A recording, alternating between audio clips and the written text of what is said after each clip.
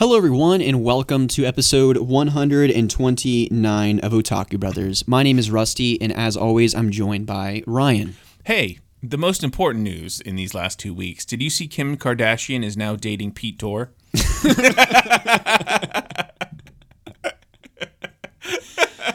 I think it was Pete Davidson, but close enough. Yeah, whatever. Welcome to Otaku Brothers, your friendly neighborhood gaming podcast featuring Rusty and Ryan.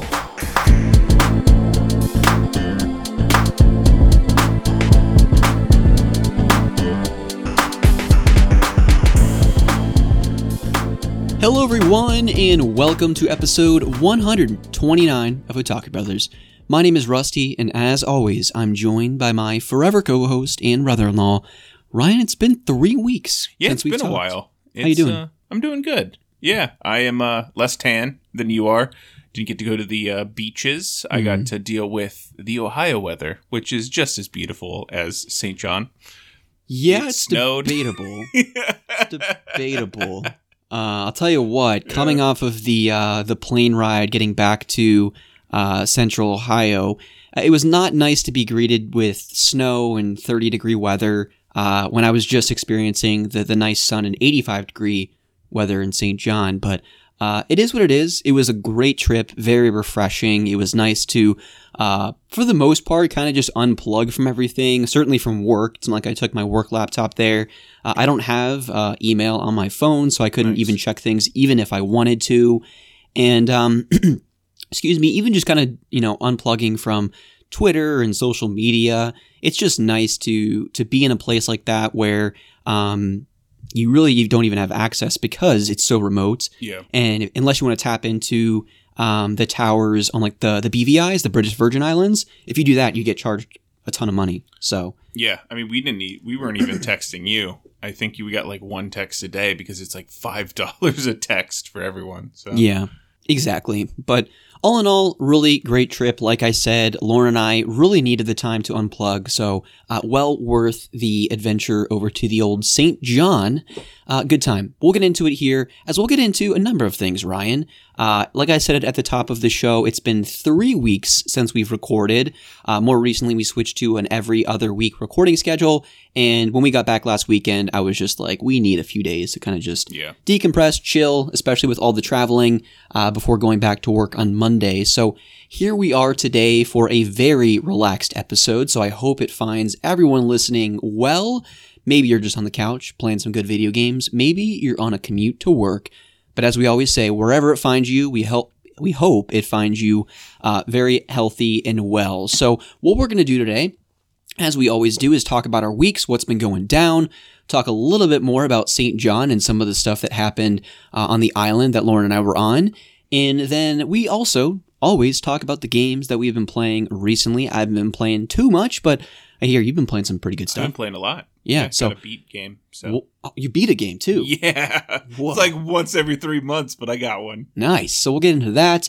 And then it doesn't happen often, but occasionally a good friend of the show will submit a audio question. So we got one of those we got to queue up. We've got some Discord questions. And then at the end of the show, Ryan and I are going to round things out, talking through our plans for recording through the rest of the year. We are actually going to shake it up a little bit, where we're going to have a few weeks of, a week-to-week recording schedule. So you're going to be getting some more Otaku Brothers stuff for the holidays, and we'll be sure to bring everyone up to speed with all of those topics in about an hour or so. We'll see how long this episode goes, but I think it will be a little bit shorter than our usual 2.5 to 3 hour recording. But Ryan, why don't you bring the people up to speed? What's been going on the past 3 weeks with you? Nothing too crazy. Just spending a lot of time with the dog. I had to deal with like some adult shit, which happens rarely, like government and stuff. So like I've had a lot of issues with like my ID after I got the ticket a few weeks ago. So let's like actually back up a little bit here. Yeah. No one knew that you got a ticket. So walk us through that story. I thought I told you. Did I tell people? No. Oh, okay. Well, I got a ticket. So at this point, I think it's a month or so ago. I got it the night that we went out with our family friends to that local bar, had pretzels and some beer. And then I think I dropped the dog off, or I was heading home from there, and it was on that kind of main road going towards my place. Okay, yeah. And I stopped at the main kind of intersection in my parents' hometown, and it was dark at this point, so I couldn't see that there was a cop behind me. He, at the intersection, ran my plates, saw that my license was expired. Or not my license. I would have gone to jail for that one. It was my registration on the car. So my license plate. It had like a 2019. Because I thought I updated that when I got my new car in 2019. Turns out I didn't. So I got pulled over. I had the dog in the car, so the dog was freaking out. And I was just like, hey, can I get out of the vehicle before my dog tears up my leather? I got out, I gave him my ID. My insurance never sent me an insurance card, so I didn't have a proof of insurance, which sucks. Apparently, insurance companies don't send those out anymore because they want to save money. They just said, hey, go to your app. And then I didn't have a registration because I was waiting on the title memorandum to come for my like car loan, because I don't technically have the title yet until I paid off. Mm-hmm. So yeah, I was waiting for my bank for like the last 2 years. They never sent it. I paid all the fees. So yeah, I got a ticket, which was not fun. So I went to my bank pretty angry. I was like, hey, give me my title because I'm 2 years late on updating my plates. My plates were still registered to my old Civic, so it was kind of just a shit show. Yeah, yeah. So I got to the point 2 Sundays ago, where I got a letter basically saying if you don't update, or it was proof of insurance, if you don't update that by December 3rd, we're canceling your license, basically. Yes. And I have to pay a fee to get that renewed, and it's just a mess. So I had to go to my bank to try to get my title. They didn't have it because it was supposed to be the Honda that sends it to me based off the loan type. So I had to then drive to the title place to get my title, pay a fee for that, and then I had to go to the DMV to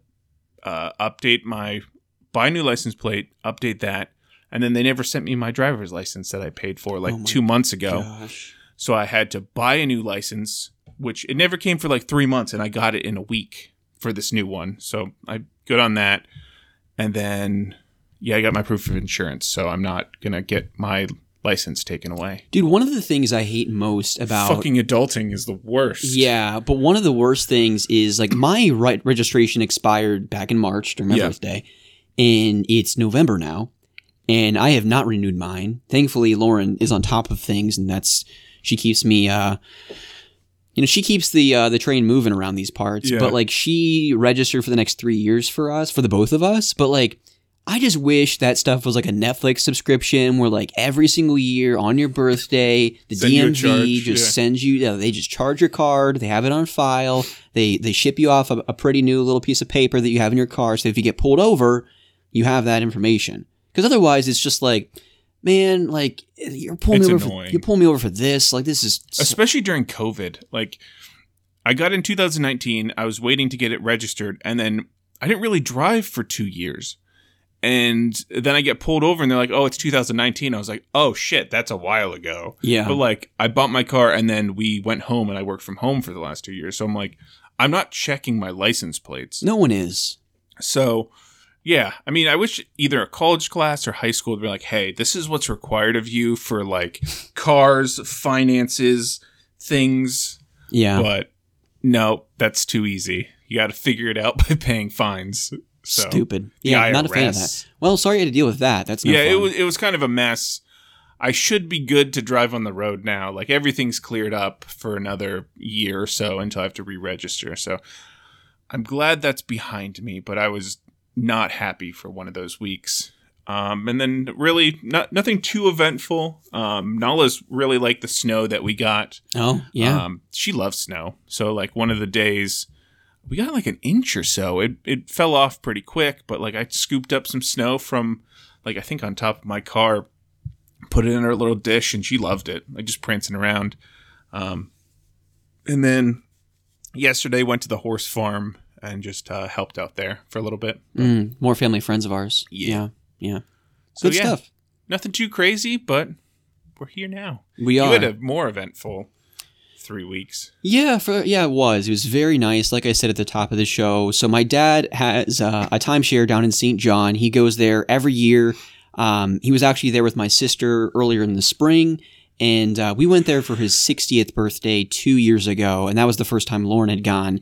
And I mean, it is just paradise on earth. Like it really is such a beautiful island. You fly into St. Thomas, you take a ferry, about a 15-minute ferry boat over to St. John. You dock there, and then my dad was there to greet us. He took us up to our little resort place, and it was literally just 7 days, waking up whenever we wanted to, going to the beach, sitting there, reading books, snorkeling, swimming with the turtles, seeing all the beautiful sea life, just experiencing, the great beach weather. Yeah. And then around 1 or 2, we drive into town. We get, a Mai Tai or a nice little island refreshment. This one place we went to is called the Tappan Still. Okay. Really awesome place. We pull up there, have a couple Mai Tais, couple drinks, and then if you've ever been to a place called Condado, it's a taco joint where you basically have these little bubble sheets where you bubble in, like think your old school exams that you take in elementary or middle school or high school. Yeah, the Scantron tests, and you bubble in like I want a taco with beef and cheese or whatever. Well, the Tappan Still is a little bit similar. They use a checkbox system, I guess. But instead of tacos, they have burgers, chicken sandwiches, hot dogs, French fries, all that kind of stuff. Yeah. So the guy would, we saw him like 4 days straight because we went there pretty much every single day. Like similar to the taco truck in Colorado. Exactly, yeah. So we'd go there, we'd have our couple drinks, and then he'd come back and say, hey, did everyone do their homework? And he'd take our little sheets, and then, they'd bring us our food. And so we went there pretty often, and then when we'd eat lunch, we typically go back to the resort and just hang out at the pool for the next 3 or 4 hours. And then Lauren and I, most nights, would play a couple rounds of Mario Party Superstars on the Switch, which is fantastic, by the way. Nice. Definitely lived up and in some cases exceeded my expectations. Is that better than the one that we played, just like the base game? Oh, yeah. Whatever the first Mario Party was on Switch, I don't even remember the subtitle. But Superstar, now I have my names mixed up. Whatever the more recent Mario Party is that literally just came out, fantastic. Super good time.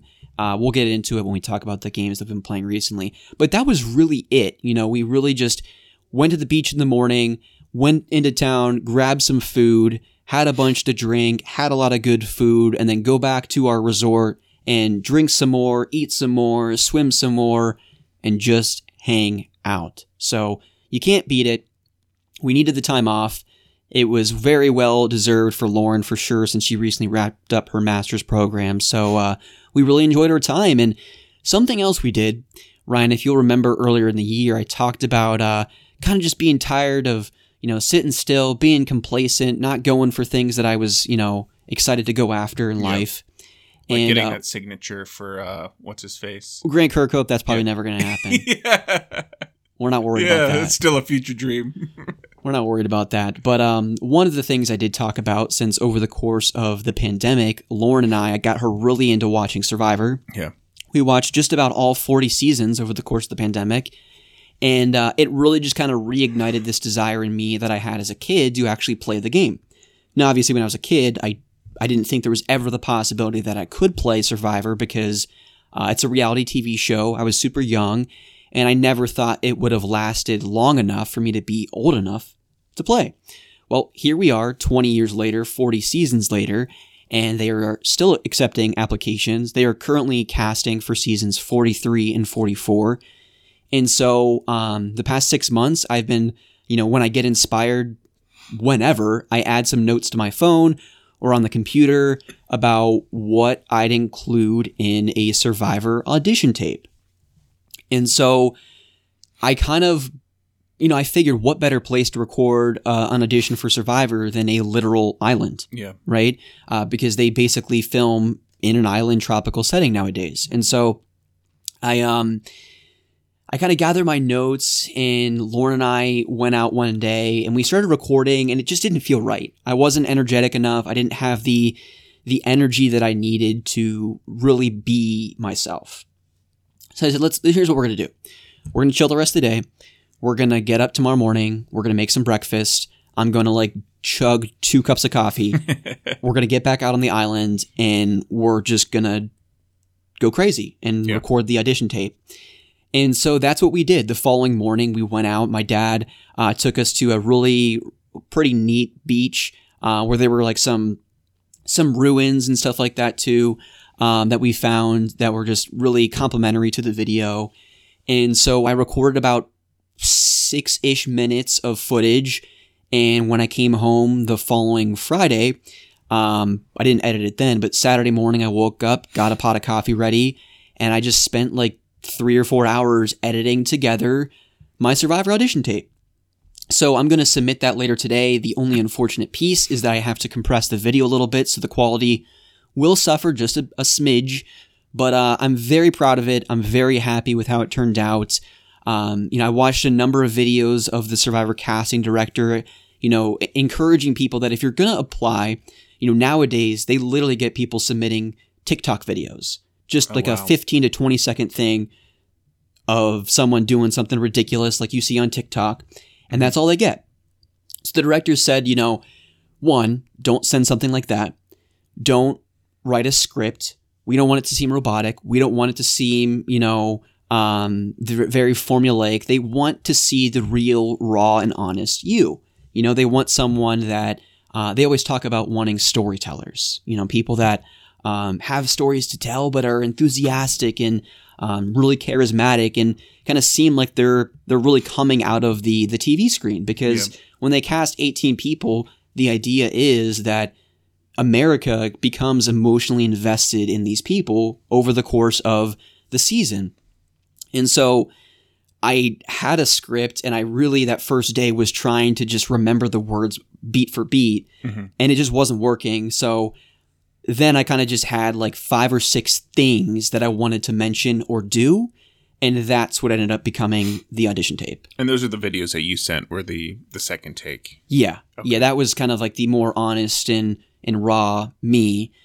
And so since I edited it all together, I've shown it to a select few. I showed it to you, showed it to my parents, and I sent it to our very good friend Zach Archer of Tarkaron fame here, a good friend of ours because he is a very big Survivor fan. Yeah. And so he thought it was cool. He, he had nothing but good things to say. So I hope that the casting team, the producers have nothing but good things to say. It's a grueling audition process. So after I submit my audition tape, the casting director and producers or whoever reviews the tape. If it's what they're looking for, then they phone you up, they give you or send you an email or something, they set up a Zoom call, and that's kind of the second piece of the interview process. How long that Zoom call is probably just dependent on how quickly things click or how quickly they realize you're not what they're looking for. Yeah. And then outside of that, if that goes really, really well, then they fly you out to LA to meet Jeff Probst, the producer, and the host of the show, and probably a few other people that are on set every day. Mm-hmm. And that's kind of like the final test. If you pass the Jeff Probst test, then you're on the show. And then I would hopefully either join season 43 or 44 next spring or next fall. So would you be cool? So say you don't get picked. Mm-hmm. Worst case scenario. Would you be cool just getting to meet Jeff Probst? 100%. Okay. Yeah, I mean, obviously the dream is playing the game. Yeah. But if I even get a call from the casting team and that goes really, really well and they're all on board with me, and then they're like, listen, this went so well. You're exactly what we're looking for. And we're thinking about flying you out to LA to meet Jeff here in the next couple of weeks. I go out and meet Jeff. We talk for 20, 30 minutes. And he's just like, this isn't what I thought it would be, or whatever, however the conversation goes down. Let you down easy. Just meeting Jeff absolutely would be more than enough for me to be like, you know what? I don't know.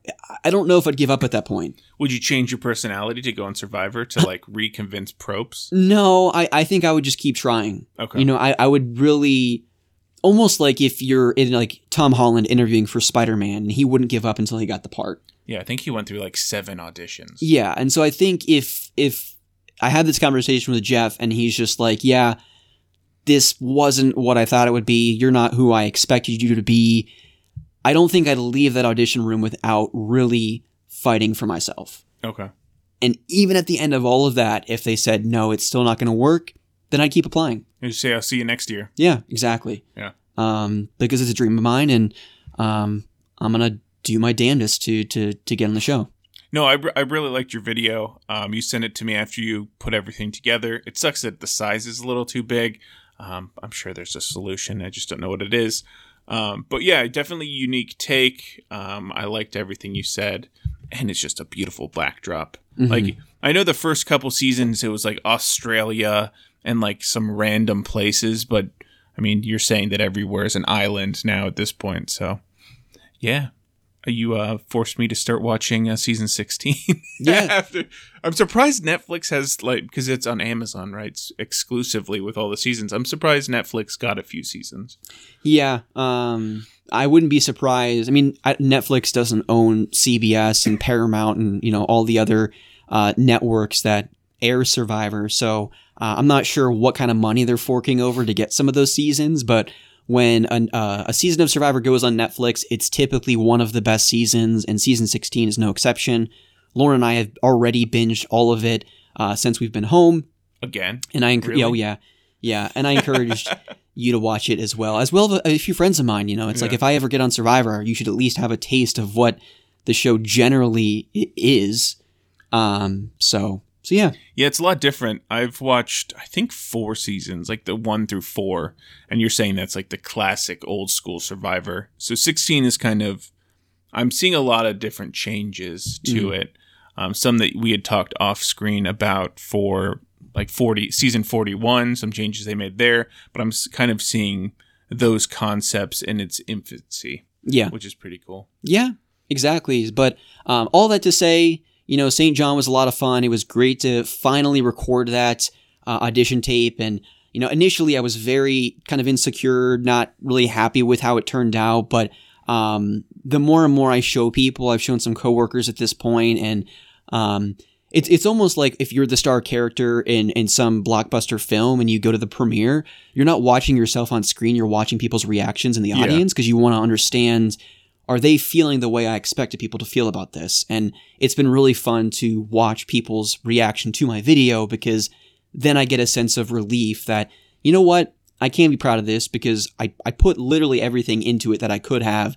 And if it's entertaining to other people, then hopefully it'll be entertaining to the people that are the reason I'd be on the show, you know? Yeah, I mean, you also sent me some other ones of like a dude in a courthouse and like, I guess, dull backdrops. Mm-hmm. I definitely saw a lot of you come through that video. Yeah. So we'll see what happens. If I end up making it on Survivor, I'd probably keep it pretty low key because I'm pretty sure I have to sign like some kind of NDAs and stuff. Exactly, that I can't tell anybody. But if I disappear for like 3 months, it just becomes a solo show, or Lauren takes over. Yeah, and there's no Otaku Brothers. You probably have a general idea what's going down. But hey, I'm just going on a very extended vacation to a place I can't disclose. Yeah, but then we'd probably, you know, have like watch parties on Discord or something like that. So yeah, it'd be cool. Be crazy. But yes, so St. John was wonderful. I enjoyed the warm weather and the island refreshments.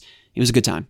And if anyone does want to watch the Survivor Edition tape, just hit us up on Discord, and maybe we'll do like a little Discord Survivor Audition tape watching party thing. Yeah, it'd be fun. Could be good. But enough about Survivor, Ryan. I want to hear about the games that you have been playing recently. What have you been playing the past 3 weeks? I've been playing a lot, actually. So before you left, I was talking to Lauren about Switch stuff, and she had just gotten Metroid Dread. Mm-hmm. So I asked if I could borrow that because she wanted a relaxing experience when she was down there. So I borrowed that one, and then I also borrowed Donkey Kong Tropical Freeze. Yes, Donkey Kong Country. Yes, and I started out with Metroid Dread because it just came out. I wanted to kind of experience that, and that game is tough. Yeah. It is. So there's like, it's in the commercial, so it's not spoilers. It's within the first like 10 minutes. But there's like this robot thing that chases you around everywhere, and you're like, it's almost like you're timed before it kills you. Are those the Emmys? Maybe that's their name. Okay. Yeah, it's like this robot like dog looking thing that chases you around trying to kill you. And you have to meander like Pac-Man your way around some of these obstacles so you don't get killed. And I don't like Pac-Man for that very reason. It's just stressful. And having like a killer robot about to like poke your face with a giant knife if it catches you was kind of stressful. So I'm like, what is less stressful for that and kind of more colorful and fun? So I put that one aside. Well, before you go to the next game, have you played a Metroid game before? No, not at all. This was my first experience. Have you played like any of the side-scrolling Castlevania games before? Yes. Yeah. I mean, you let me borrow that one DS one because it was my favorite as a kid, Dawn of Sorrow. Oh, yeah. Yeah. I really like Dawn of Sorrow. Okay. But you were never chased around. That was more RPG-esque opposed to... I mean, this is still kind of RPG, but like, yeah, it's different. Okay. But Plus, I could get a scythe in that game. Still looked nice, though. I mean, Metroid Dread. No, it's a beautiful game. Like, this is more just like, I suck personal at things preference. And personal preference. Gotcha. Yeah. Okay, cool. So I'll eventually try to get... I just gave it back to Lauren, but I'll eventually try to go back to it. But I ended up going to Tropical Freeze, and I had never played any Donkey Kong games. I think when you were at the apartment, you tried to play Donkey Kong 64, or one of those you were trying to beat for the first time ever. Yeah, no, DK64, back when Lauren and I were in our first apartment, when I had my game room in the little Harry Potter closet. The porn dungeon. Yeah, the porn dungeon. So, yeah, I was trying to 100, and I think 1% Donkey Kong 64. I've never beaten Donkey Kong 64.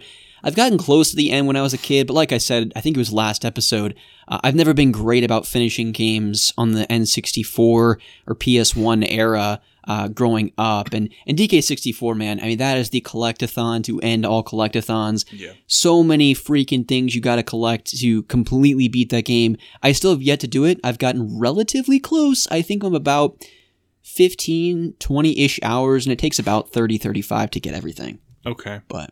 yeah, I mean, seeing that, I mean, it's always a character that I've seen in all the Smash games. I know it's a beloved character. I tried Country a bit, and I know that was one of the games you Twitch streamed back in the day. But yeah, I wanted my first experience. This is a colorful game that came out. I didn't want to buy it myself, and I know that you had bought it. So I borrowed that one, and there's two difficulties. There was one where it was like fluffy version or whatever, which is like the easier of the two. And then there was like the mediocre or whatever they named it, which is like the classic Donkey Kong Country difficulty. Mm-hmm. And I ended up going with the harder of the two difficulties because I wanted to like experience what a like Donkey Kong Country style game. The true pain. Yeah, the true pain. Mm-hmm. And some of those levels are fucking hard. Yeah, like it's like I think I got through the first 4 levels, and then it's 5-1 that is kind of like the reality check.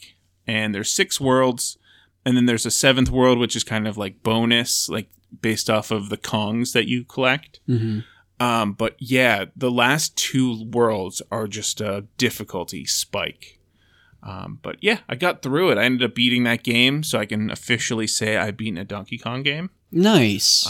But it's the kind of the normal feel, like similar to like Mario, where each world has its own theme. One's underwater, one's a desert, one's, I wouldn't say lava, but like you get the environmental changes per. Oh yeah. So yeah, it was a ton of fun. Some of the levels were frustrating. Like I think 5-1 is kind of the one that killed me. I died like 40 times in a row. Wow. And I know like 10 or 15 of those is because I got to a point and I didn't see that you could like grab onto these vines. So I just go flying into the abyss. And I was like, what the fuck do I even do? Like I was raging. Yeah. Because I was like the background kind of looked like there should be a platform where I could jump on, but there clearly wasn't if you knew what you're supposed to do. I ended up like Googling it. I'm like, what am I doing wrong? And it was just long forums of like, this level killed me. I hate this level. What is it? Like just, and then as far as like the difficulty goes, a lot of them are like, this game's really hard. Like I ended up changing, like restarting. And then there is like the thing, I started the save, I ground out like 50 lives or 30 lives, and I got to world 2. and I didn't know how to go back to World 1 to kind of grind out lives on the first level. So I'm like, should I like stockpile lives in World 1 and then go on? But I quickly found out you have the ability to switch between worlds, which is good. Yeah. Because I didn't know, there's no way to beat it without grinding with my level of skill. Yeah. So yeah, I beat that one, and then I was kind of looking for... Hold on, let me talk about some of the games you're playing. Don't just keep go rattling ahead. them off here. But Donkey Kong Country, like you said earlier, I did play the first game on Twitch many moons ago. I played the first one through the Super Nintendo online Switch service thing. And kicked me square in the nads a number of times. I kind of made the joke on stream that in order to beat those games, there's kind of like the 3 Ps of DKC. The 3 Ps of Donkey Kong Country. It's you got to be patient, persistent, and if you do those 2 Ps, you'll eventually persevere. It's very accurate. That's what we live by. Yeah, and the Ps. The last boss, man, kicked my ass. I mean, it's kind of like one of those signature fake out things that if you don't know about it, then you look like a fool. And I certainly looked like a fool on stream with that crazy fake out when you're fighting King K. Rool at the end. But I'd love to get back to the Donkey Kong Country games. I still would like to play them in the order of release. So I still need to play 2 and 3, which I think both of them are on the Switch online service at this point. And then on the Wii, they had Donkey Kong Country Returns, which was when I think Retro Studios is the developer for both Returns and Tropical Freeze. I was kind of frustrated when Tropical Freeze came out because it was like, please just go back to 3D Donkey Kong. Let's get another 3D platformer with Donkey Kong, a la DK 64. But it sounds like Tropical Freeze is potentially the best in the series for a number of people, even longtime fans. And the masterful David Wise returned for both of those games to compose the soundtrack. So I'm not sure if you had an ear for it, but I did. Yeah, I mean, it's a typical platform music. It was good. Typical platformer music, he says, people. Oh my I mean, you're talking about Grant Kirkhope for all the platformers I've ever played. So it's like typical good quality. How about that? Does that recover? Typical good quality. Yeah. Okay. Well, what was the next game you played? All right. Asshole. So after that, Skyrim released. I don't know if you knew. That's a game that came out recently. What's the name of it? It's by this Bethesda. I think they've created a game once in the last 12 years. Sounds all right. Yeah, so Skyrim released for maybe the 15th time in the last 11, 12 years. Oh my gosh, yeah. And I have bought it I bought it first for the computer, and then I bought it maybe for Xbox and then PS3.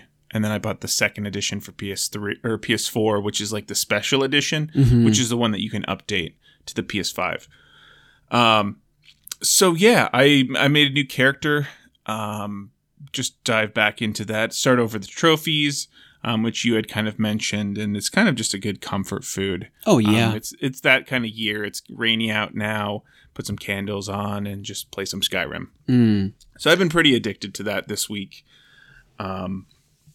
Yeah, I made a new character. I don't know what your strategy is for when you start. What is the first thing you do when you make a new character? Well, I don't really venture far beyond, Skyrim is a very comfort food game for me. And because of that, I don't really play as a different type of character. It's always kind of the same thing where I'm a stealth, type of player. I have my bow and arrow. Occasionally I'll pull out a sword. But more often than not, I kind of want to just stealthily make my way through the campaign, join the Thieves Guild, maybe do some Dark Brotherhood. About once a year, I pump about 20 to 30 hours into Skyrim.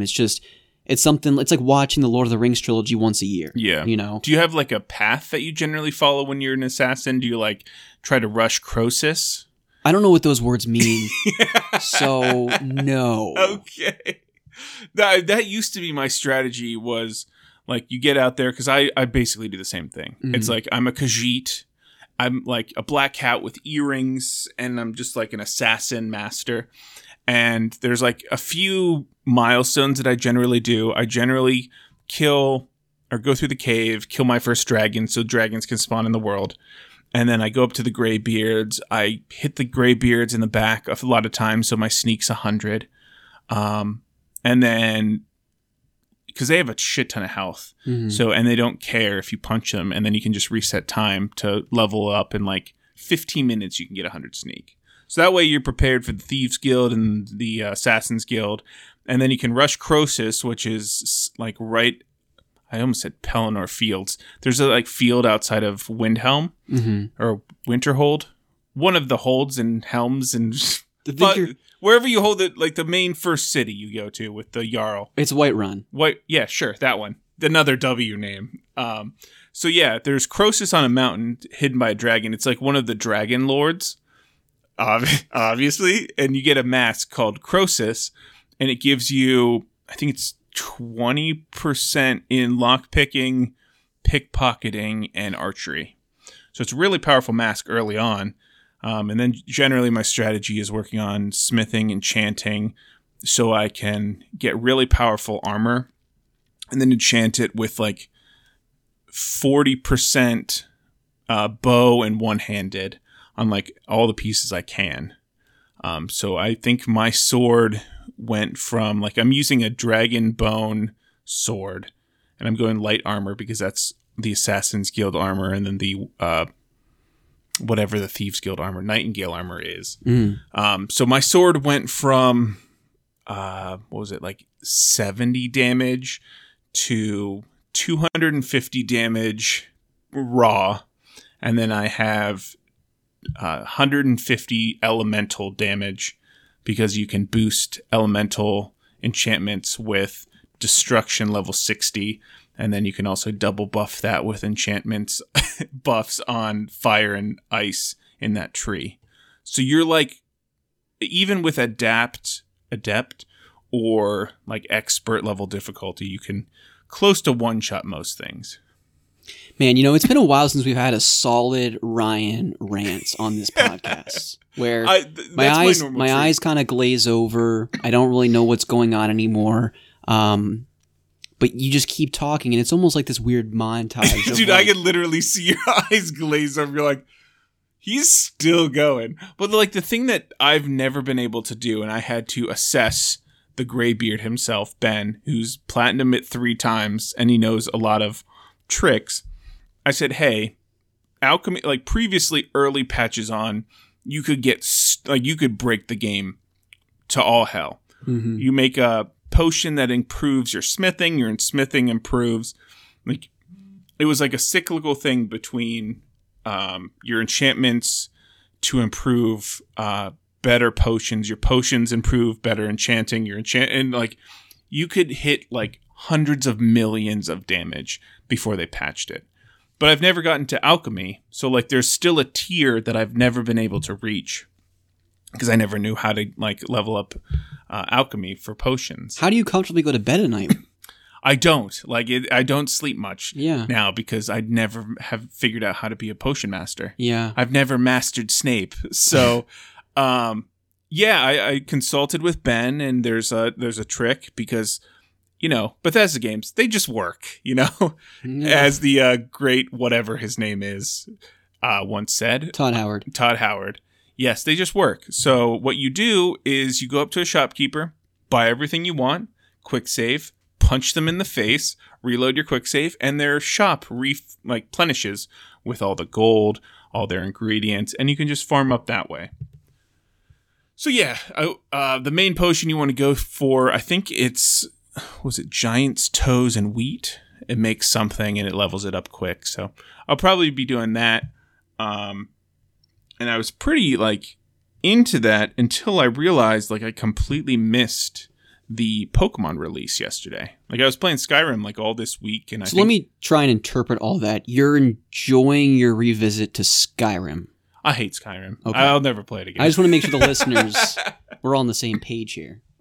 Yeah, no, Skyrim's a great game. I don't see Bethesda ever releasing another Elder Scrolls games, at least this console generation. They have Starfield, which is like going to come out, I don't know, like the next 5 years. I mean, it's meant to come out next November. I doubt it's going to hit that release date. But... Yeah, we're already 1 year into this console generation. I think last generation was 2013 for PS4, right? Yeah, 13 or 14. Yeah, like so that. It's like a 7-year kind of turnaround on a generation. We're 1 year into this one, so we have 6 years left before a hypothetical PS6. And then, I mean, we're 1 year, probably 2 years from Starfield, and then they have another 3 years before. Maybe it's going to be a launch game for the next generation. Well, and I think Todd Howard's confirmed that it's exclusive to the Xbox series of consoles. So whatever the next... I'll buy it on PC because they generally do that. Whatever the next series is that generation, yeah. I mean, I think Elder Scrolls 6 is certainly a ways away. And, I mean, they just celebrated the 10-year anniversary of Skyrim. So you know the 15-year anniversary edition is coming out here pretty soon. I think it's nuts that I think it was Demon's Souls... Or either Demon's Souls or the first Dark Souls came out like a couple months before Skyrim. It was Dark Souls. Yeah. And they've released Dark Souls 1, Dark Souls 2, Dark Souls 3, or Bloodborne before Dark Souls 3, Sekiro, and now they're going to put out Elden Ring here in a couple months. All before we get a second game in that series. Yeah. And one of those was Game of the Year. Understanding that, there's a lot of dialogue that needs to be recorded for the Elder Scrolls series. They had like 3 actors in that last, I think Oblivion had like 10, and then they had a few more in Skyrim, but like, it's still like, what, you need dragon noises? Like, you have those. You like, fuck. I don't know. It's cool. Like, I was looking up like some guides to be like, where's it, because the quest that I'm doing in the Thieves Guild right now is just a mess. It's like go through Mark Hearth's like underground thing, and then you have to twist all these nozzles, and it's just a mess. So I was looking up some guide on how to do this, and they're generally like PC builds of this, and it's basically looks like it's an Unreal Engine. It's like amazing, and I just hope that next generation actually looks good. I don't even want Elder Scrolls 6 anytime soon. I would just love an up-res Oblivion. I would too. Yeah. Yeah. I would love that. Or Morrowind, which I think you can get on PC. Yeah. Also, like, I had Skyrim crash, like, a lot for me. Like, it's still, after all this time, extremely unstable. Right now, in my current save, I can't go into the fields where I fought my first dragon at that tower because my game crashes. Like I can't go to that portion of the map. Interesting. Which sucks. So yeah, good job, Skyrim. You're keeping up good quality. Well, I mean, it didn't stop you from probably putting 30 hours in this week. So yeah, I put 30 hours in different parts of the map, but yeah. I still enjoyed it. It's just like I forget how unstable those games are. Yeah. Fun, but unstable. Yeah. Like my mental health. No, I'm just kidding. So anyway, after that, I realized like last night that I'm like, I went on Switch and I realized like, oh, let's see what Rusty was on like 9 minutes ago. Like, oh, he's playing Switch again. It's been a while. Rusty turned on his Switch for the first I'm like, this time is weird. Like, is the universe like dying? And I was like, Pokemon, the pink one, or Pearl or whatever. And I was like, oh shit, that came out. And I like Googled, I'm like, did it come out? Came out on the 19th. So it was like 9:20. I ran to Walmart real quick, got the blue one. Popped that in, playing a little bit of the Chibis. And yeah, it's a lot of fun. It's, Diamond and Pearl are known previously as some of the harder games in the series. Like I think probably the hardest. And I was excited for that challenge. After X and Y, Sun and Moon, and then especially Sword and Shield, just being, by the end, you were just steamrolling, button mashing through because it doesn't really matter. Like, you're so overpowered based off of the XP share. I was excited to go into this game, have some difficulty, enjoy Pokemon as it once was back in the day. With this new kind of animation style. Because I never ended up playing, was it Link's Awakening? Kind of that chibi style remake on Switch. Yeah. And I loved the look of that game. So I was excited to experience that with Pokemon and just kind of go through an old journey. I'm sad to know now, after starting it, when I got into my first battle, went on my first route, and what I'm kind of doing for this game is a Nuzlocke. And basically what that means is you name all your Pokemon that you catch to kind of like form a bond with them. and you only catch the first Pokemon that you see in the route. The rest of the Pokemon you can't catch. And obviously, if you see a shiny, I'm going to catch it and just put it in my bank. And then also, if a Pokemon dies, you have to release it. So, I mean, I think that I beat the first gym this morning, and I had almost my starter die. Based off of like one hit, he went down like 3/4 of my attack. Which starter did you pick? I did Piplup. Okay. So yeah, I named all my guys. I have them up right here. Oh, Turn it on my Switch. People, it's been a while since we've talked about Pokemon on the podcast, so buckle up. It's been a year, so I am now allowed, with Rusty's permission, to talk about Pokemon again. I don't think the problem is, like, gave you the green light for that, but okay. Well, welcome back. After 3 weeks, I'm now allowed to talk to Pokemon because you went on vacation. But yeah, no, I mean, like, it's been a while since I've been excited for Pokemon. Coming out of Sword and Shield, and like this was my first kind of like, yeah, let's get back into Pokemon kind of thing, because I'm not super excited about Arceus, and this was kind of be like, yeah, Pokemon's back. And the first thing I realized is XP share is always on. So like I was frantically Googling how the fuck do you turn off, like how do you toggle XP share, and you can't. Which is really sad. That's kind of the main complaint, or one of the things that destroyed my love of Sword and Shield, besides it just being a horrible game.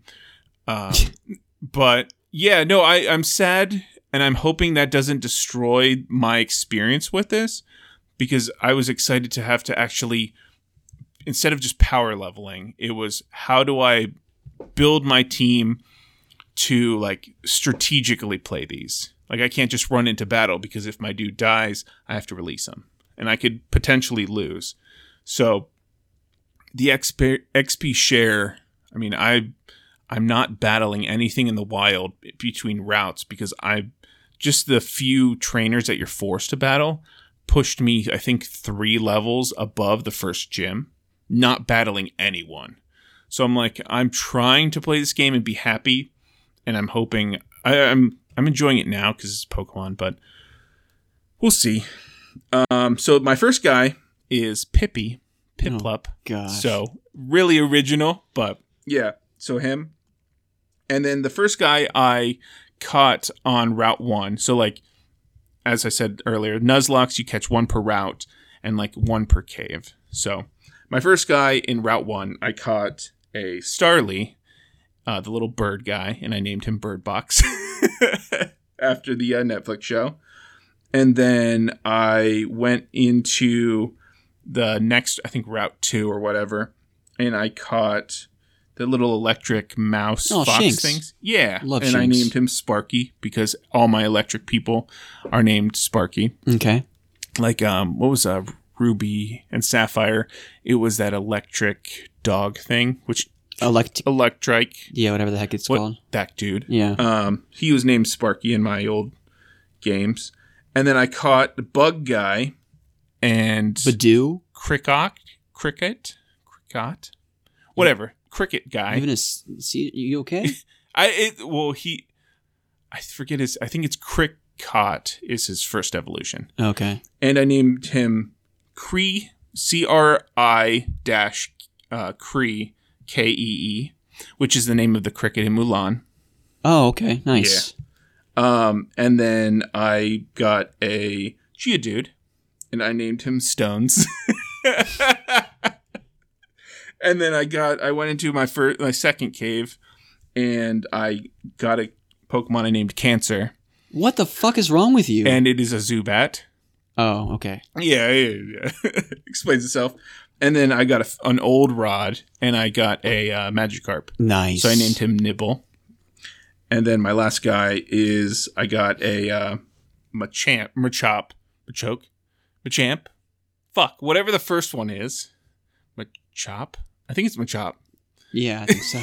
I've said them all. So Machop, and I named him Grope. Because he's going to have 4 hands, and he's going to be really handsy. In his 4th evolution. Interesting. So, okay. Yeah, those are my Pokemon. I've been on, 6 + 2, 8 routes, individual routes so far. So yeah, we'll see if I enjoy. The XP share thing fucking kills me though. Like I want to be able to play the game how I want to be able to play the game. Like, I don't want to be pigeonholed into this game is meant for kids. You need to play how Pokemon Factory or Pokemon Freaks want you to play it. It's like, before you were able to, I mean, like, I watch speedrunners and challenge runners, like Ant Farm or whatever his name is, who did all the Mario speedruns and those challenges. And it's Nuzlocke challenge, psychic only challenges. Can you beat it with just a fucking Weedle unevolved for the entire Elite Four? And you can't have that amount of replayability if you XP share everything. Like, obviously I can't use Magikarp because he only knows Splash, but like, he's already level 10 and I haven't touched him, and I hate that. I want to have to do the grindy shit so I can listen to podcasts, listen to Survivor 16 while I'm switching Magikarp to try to get XP, because if he dies, I never get Gyarados. That's the good stuff right there. Yeah, I mean, it's the nostalgia. Like, when Pokemon actually had some level of difficulty, and you have to RPG grind your way to, if you want to steamroll the game. But yeah, and I totally agree with you, and I think the biggest thing with that is the option. And they're not being the option is definitely disappointing. I said, in recent years that Pokemon X I absolutely loved in college. College was my time to play the heck out of RPGs. Every year I played a new Dragon Quest game, crawled up into my bunk bed every single night, and just grinded the hell out of those games for a couple hours before going to bed. And then similarly, or I guess not similarly with Pokemon, you really can't get that experience anymore, because if you can't untoggle the experience share, then you do kind of steamroll most of the game. And that was kind of my experience, probably more so with Pokemon Shield and Sword. I just didn't feel like that game was very challenging. We've shared our thoughts to death about Sword and Shield, so I'm not really going to go into it. And I think at the end of the day, it comes back to balance. And if you were able to toggle it in the early game or in the late game, however you choose to do it or not use it at all, I think having that option is really important. But it doesn't really bother me too much. Like, I look at something like Let's Go Eevee and Pikachu. I believe Experience Share was in that too. And that was just such a comfort. What's that? I think that was the first one that it was always on with no option. Yeah. And it didn't bother me in that game because I really just wanted the comfort, nostalgia of revisiting Kanto and just kind of going through, seeing my favorite, OG Pokemans. And it never once inhibited my experience at all. But with something like this, I remember I put a ridiculous amount of hours into Platinum, which of course followed Diamond and Pearl. And to this day, it's a very special Pokemon generation to me. And I would, like, to your point about podcasting and stuff like that, I wouldn't like RPGs and grinding if I didn't have something in the background to kind of complement that experience. Yeah. And RPGs have always been so special because you can put on YouTube videos, you can put on your Lord of the Rings trilogy, something in the background that is so complementary to that grinding experience. And the satisfaction of, having Magikarp being your first Pokemon and then swapping him out for your stronger dude, and, that whole gameplay loop is so much fun. Yeah. And there's no way to even artificially beat it now. You really have to make your own challenge by doing the Nuzlocke or having a Weedle the entire time. But I don't know. I mean, it doesn't impact or affect me as much as it does for you, because I don't have the same level of appreciation and love of Pokemon like you do. Like, I love Pokemon, but your love of it is just an entire different dimension of love. And it's slowly being crushed by the direction that the company is taking. And, like, I'm all for full group XP share late game.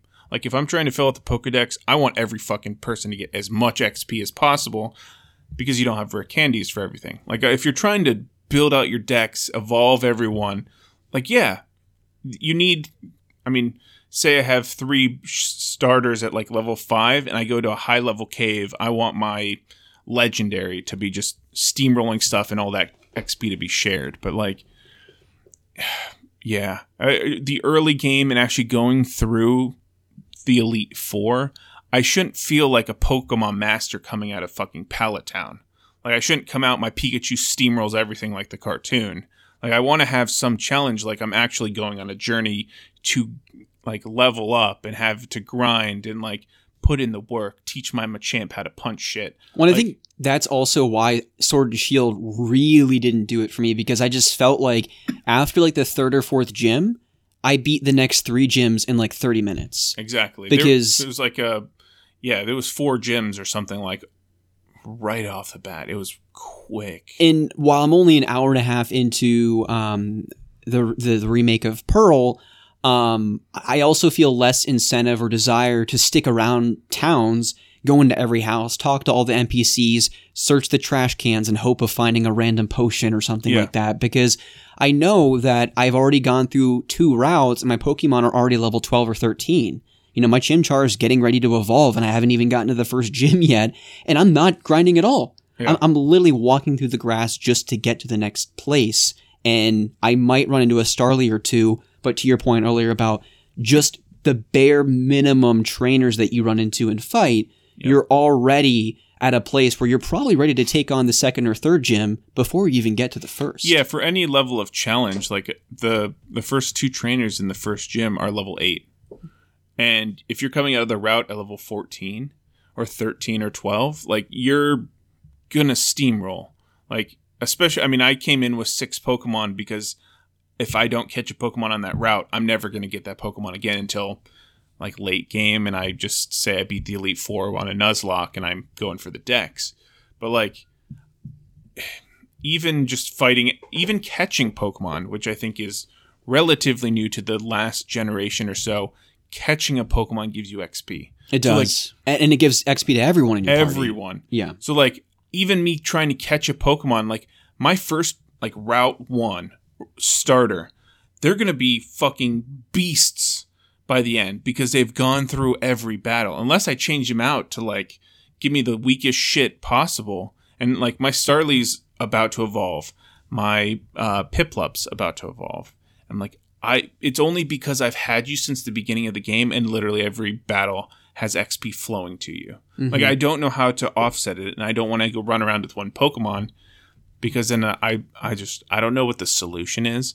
The solution is not to force players into something. And I don't want to shit on this game like completely. It's just I discovered that last night when I was like fucking amped to get into the Pokemon with Chibis because it's just adorable. And then I saw that I'm being forced to play this game that I paid $60 for, how they want me to play it, and I don't find that fun. Mm-hmm. So like, how do I make it fun for me that I'm not like destroying my love of Pokemon? Because I don't know if I'm ever gonna, without watching reviews, buy another mainland game. Like this was supposed to be my last ditch effort to be like Hail Mary attempt to give them the benefit of the doubt on remaking a game, and seeing that it was this generation that was supposed to be difficult, and then they made it easy for kids. And I get it, they're coming out of like Pokemon Go and they want it accessible because they want to just rake in the cash, but then they put out bullshit like this. You're like, if you're trying to get rid of the older generation that started your entire company in these billions of dollars from 1995 or whenever Red and Blue came out, if you want to get rid of us as Pokemon fans, that's fine. We'll move to something better. But we still want to love the game, and we want to give you our money. Just let us give it to you for something good. And like, you're going in a direction that I can't follow as a Pokemon fan. Yeah. I feel like I'm breaking up. It's like, you're making decisions. It's not you. It's me. I've become better than you, Pokemon. Yeah. Like, I'll move to Monster Hunter. Relax, Padme. But you know, I'm with you. Yeah, I guess it is a Padme quote. Yeah, I think at the end of the day, all of this could be alleviated by having a toggle for experience share. Them not having it is disappointing. Like you've said in the past, and we've been talking about for how many episodes at this point. I'm also not really sure the Pokemon Company cares about listening to a lot of the feedback they've gotten over the years, because I just don't see a whole lot changing. I thought experience share was a game changer in Pokemon X and Y. I actually thought it was a welcome addition. But I totally hear where you're coming from. I hear what you're saying. And I think a lot of that frustration could be literally alleviated by having a toggle, because I'm really enjoying my time with Pokemon Pearl. I've only put an hour and a half in, but the town music remastered sounds wonderful. I love that generation of Pokemon. Platinum was a very significant game for me for a number of reasons, and it feels like I'm reminiscing and catching up with an old friend again.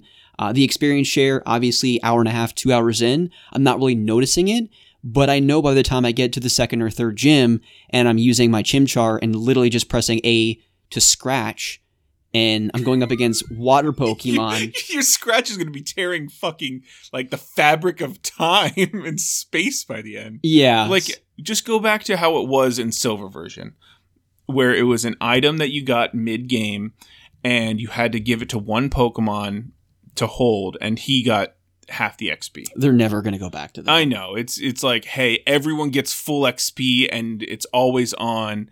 Fuck it. Let's make it 3 times XP. And if you're not like, ripping time and space with your fucking Weedle's like string shot, like, it's, I don't know. I want to love you, Pokemon. Just let me love you. I know. I get it. But no, I mean, it's a beautiful game. Like, I love the style. It's probably not for everyone, but like seeing these like squatty little bearded dudes with like backpacks as you go into a cave, like it's just a cute style, and it's friendly. And I get if they're trying to go for like a cuter style for kids, XP share, it makes sense. And if that's their business model, fine.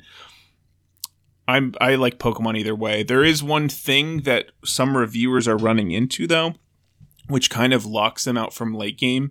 I think this is actually in the original as well. But I think the second gym leader is, what is her name? It's somewhere in here. It doesn't really matter. The second gym leader. One of the gym leaders, Fantina's, which is, after the second gym, she's going to ask you a question and you have to answer it wrong. Because what the interviewers are actually, because it dictates being able to find a Pokemon on like Fridays, like Drifloon, I think is the Pokemon. Okay. And in order to get the national dex, which is kind of the end game, is like filling out all the Pokemon from like the regional to the end. To get there, you have to see every Pokemon. And if you answer the question right, I believe you don't see that Pokemon ever. So you're never able to get into the end game. And there's reviewers that are actually getting locked out of this end game grind of like seeing all the national dex Pokemon. Interesting. So be cautious, people. Second gym, Fantina, I think is her name. She's like a pink-haired girl. Answer whatever question she asks wrong. Okay, cool. So, yeah, Pokemon. And then, did I play another game? I think I played another game. Oh, yeah. Fucking, like, going from crack to meth. So, Animal Crossing. Oh, my gosh. Do you... Okay. No. You'll like this statement, all right? I finished my island, so I'd never have to talk about Animal Crossing again. You finished your island and your house like 2 or 3 different times, bro. No. I never finished my island. I finished my house like 3 months ago. And the island was a thing that I'm like, I want to put this game down or be able to say, like, I'm happy at where I'm at, and I don't have to play this game. I never have to make a new island. Like, I'm happy. Okay. So and I had like a few areas left, and this week I finished out the remaining 3, with the last one being the biggest. Okay, so please post pictures on the Discord. All right, I want it. I don't know if it does it justice to talk through every square inch of your island on the podcast. And I don't know if people want to hear that. What I think people want to see is pictures. That's fair. What I also want to hear from you is what happens. Like, what are the repercussions if you do end up going back to Animal Crossing? I feel like you need to put up some collateral or something. My firstborn. No. Like, my island is at a good place. The hardest thing for me to figure out was the last little area next to my house, which was a mini golf course. Mm-hmm. Because back during the first lockdown, I saw someone make that video that they had a little golf course, and I always wanted it. So I figured out a way to do it. I'm happy with the little holes that I made, space theme, like Statue of Liberty and kind of like monuments, and then like a little pirate hole. I'm really happy how it turned out. I've done everything on land, and if I really want to go back, or I'm just itching to, I don't know, fish or do something stupid where I need comfort food, like the same way Skyrim is, maybe not to that extent, but if I really want to go back and just finish something, I have like 3 fish or 4 bugs left in my bug decks, and then I have a few things at the bottom of the sea to pick up, and then like I have a beach that you can start doing the beaches, but like I'm happy where it is. I don't have to play it right now. Okay. I don't feel like if I never pick it up again, I'd be fine. I'm really happy with how everything turned out. I'll leave it there. Okay. That's enough Animal Crossing. But yeah, back to Pokemon. I'm just kidding. No, so those are the games that I played. I'll post pictures. I think I'm really happy with how everything turned out. Good, dude. I'm glad. That's a 450-hour commitment that you put in, and I know it's been a long time coming, but you finished it. You're happy with it. And I just don't know how your coworkers put fucking 1,600 hours. Like I put 410, I think is what my Switch says, and I have every item accessible to me through that like hacked island on Twitch. And I've done all the terraforming. I've literally every square inch of my island is full. Well, I think there is your key. You just talked about you hacking the game. But that was like only I got like 3 items from there. No, it was you're not listening to me. Okay. So not only did you hack it, but you're you. The way you play Animal Crossing and Skyrim is like a ridiculous efficiencies that you find. Like you're just great at those games though. Yeah. Like pat yourself on the back. I'm serious because what it would take me to do what you've done in Skyrim this week will take me months. Yeah. Probably. Because you played them, but you hear what I'm saying? And this is not a criticism. This is legit. Like you are just like a god when it comes to Animal Crossing and Skyrim and Pokemon. Yeah. So, like, for you, 400 hours to do what you've done with your island, if I had to guess, my coworker has nowhere near what you've done with your island in the 1,800 hours that he's put in the game. That's probably true. Like, I have every DIY in the entire game for every event up till now. Yeah. And there's, like, I think it was 16 rows of 30, which is a lot. I don't know what that math is. It's a big number. 1.5 times 400? No, that's 4.5 thousand. Get a calculator. I'll get you one for Christmas. That's what hurts me. Okay. Math is hard. Yeah, yeah. But yeah, that's everything I played game-wise over the last 3 weeks, and I'm happy. I beat a game. You beat Donkey Kong Country Tropical Freeze, dude. That's a tough game to beat. It was. I'm pretty proud of that. Yeah. And it was a great time. So moving into, I guess the next game I'm going to be playing is a Pokemon, obviously, with some Skyrim.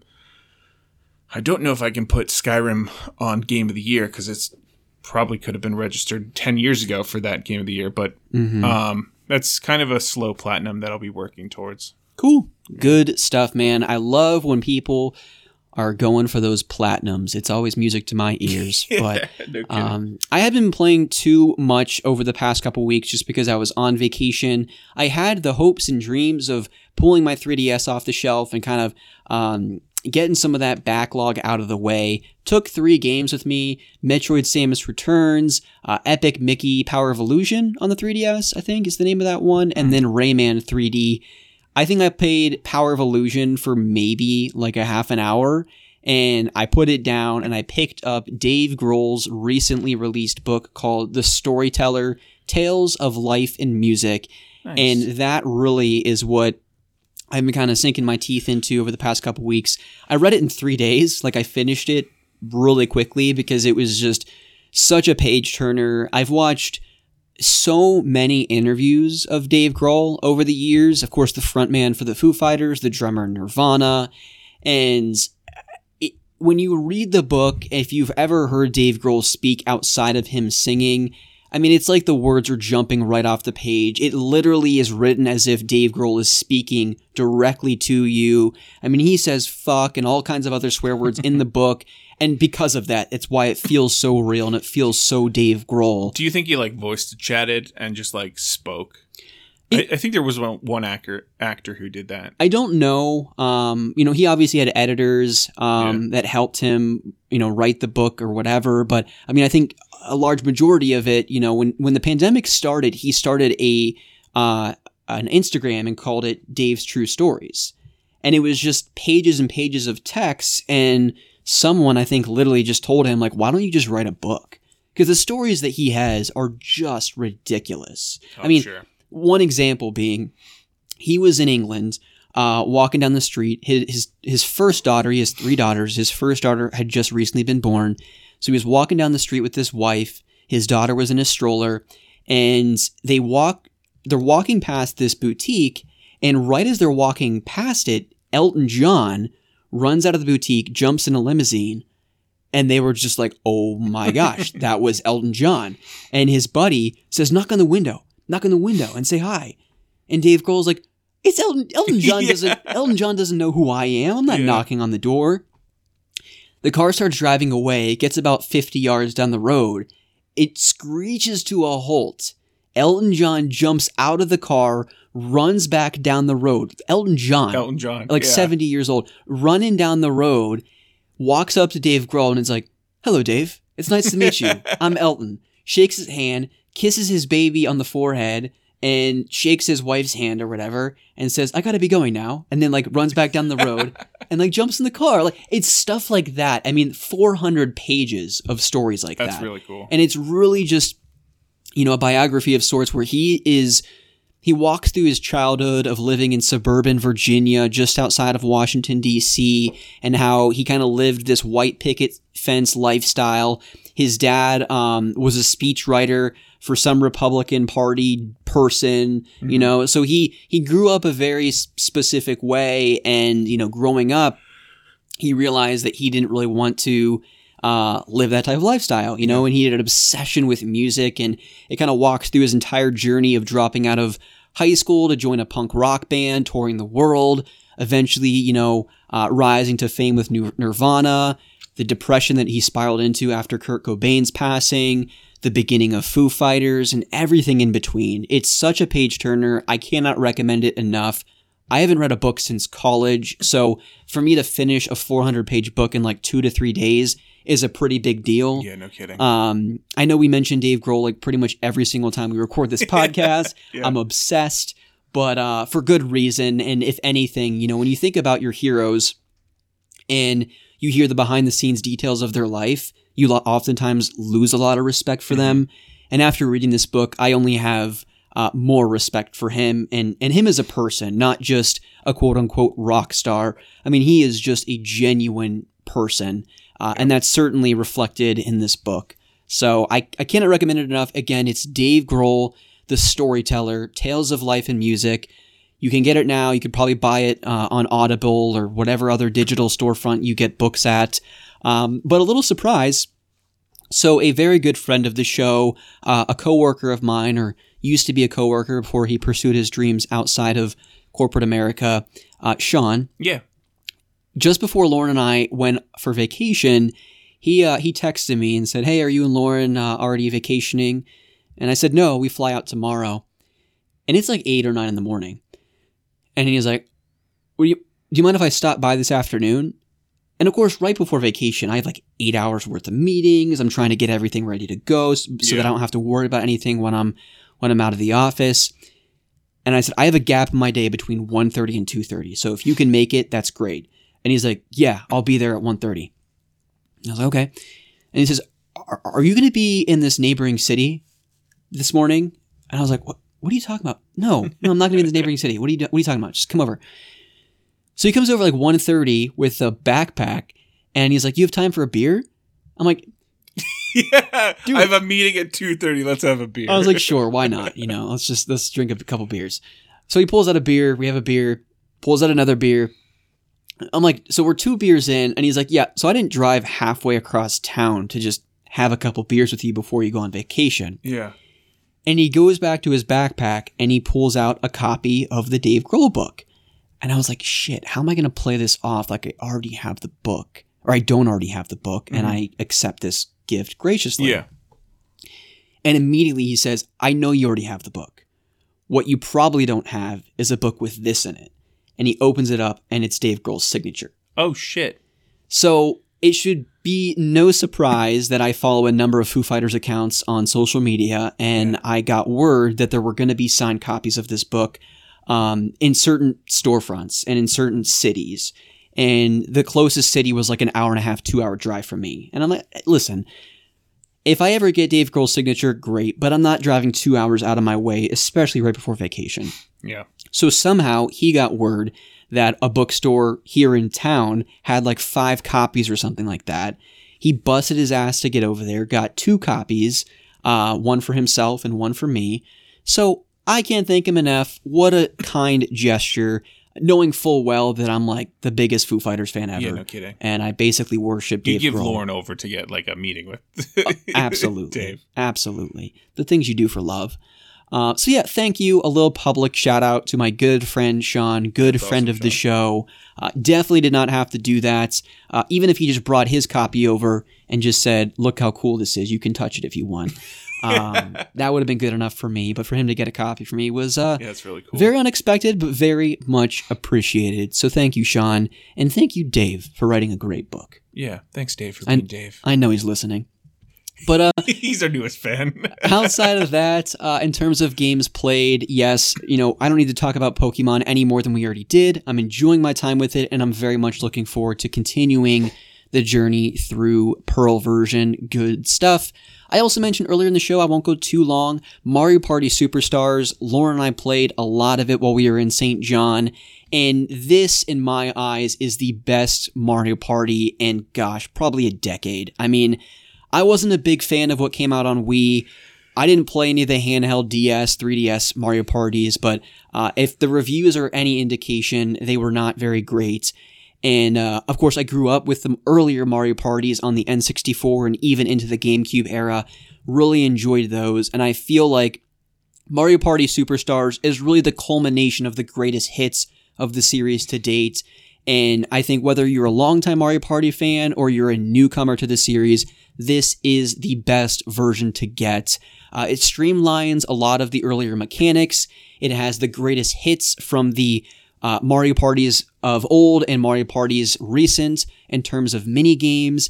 Has 6 really fun boards across the series, and I hope that we can expect some DLC in the future, because whether it's free or paid, I will absolutely and happily pay a couple extra bucks to get more out of this experience, because I'm already having so much fun, and I've only played with one other person. Yeah. So I can only imagine having 2 extra friends playing with us would be an absolute blast.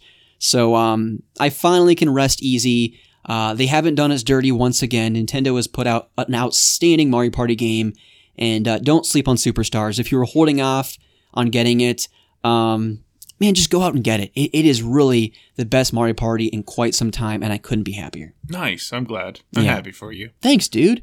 And unfortunately, I can't say the same about Space Jam 2. The greatest movie since Shawshank Redemption. Oh, goodness. I mean, because you fell asleep during it, right? of course I have a bias. Like, I grew up in the 90s. I have a love of Michael Jordan, everything that he did for the game of basketball, everything he did for Looney Tunes. And I cannot say the same about LeBron James. Like, Yeah, he did a lot for CGI. oh my gosh. So when we were on the flight, we had access to a whole library of movies, and I saw that Space Jam 2 New Legacy, or whatever the subtitle is, was on there. And I figured, what the heck? Let's just give it a try. And listen, Michael Jordan, he's no Denzel Washington, all right? I don't expect him to deliver any kind of Oscar Best Actor performance, but I just felt like LeBron James, I just don't even feel like he's trying No. in this movie. He got a paycheck. That's about all he's looking for. Yeah, I mean, his lines just... the delivery is so bad. I got about 20 minutes in and I started falling asleep. And that's a testament to being on a plane, and I typically get sleepy on planes, but also just the movie not being very interesting. Well, I mean, first Space Jam was so good. And I don't know if I'm looking back with rose-covered glasses. Is that the phrase? Tinted, colored, Tinted, yeah, all whatever. the above.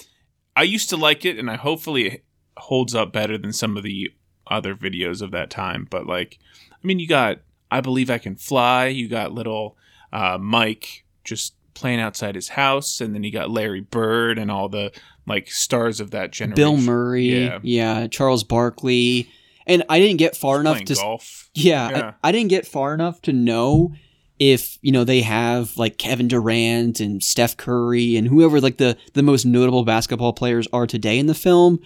But I just feel like they really weren't trying to build upon the nostalgia of the first. This was really just meant to be hit the reset button and make something for today's generation of kids, which is a little unfortunate just because I was hoping that like Michael Jordan was in it or they had some of the similar music and they literally just started from square one.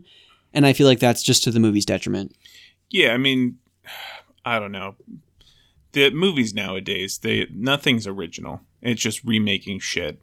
I mean, like we had Ghostbusters that came out like 4 years ago, which was trying to reboot it, didn't get good reviews, and we have the new one, which is actually getting really good reviews. Yeah, Afterlife. But then the complaints are it's too nostalgic. But I think this one, I was watching like the 3 remaining Ghostbusters were on the show, basically saying like, here's how when I wrote Ghostbusters, my look for it, and then this is something we're happy to kind of pass the torch. Mm-hmm. And there's a ton of nostalgia, but yeah, I don't know. If you're starting it over for like a new generation, that's fine, but you have to pay homage to like what came before. Yeah. I don't know. It's like remaking Lion King and like remaking Dumbo.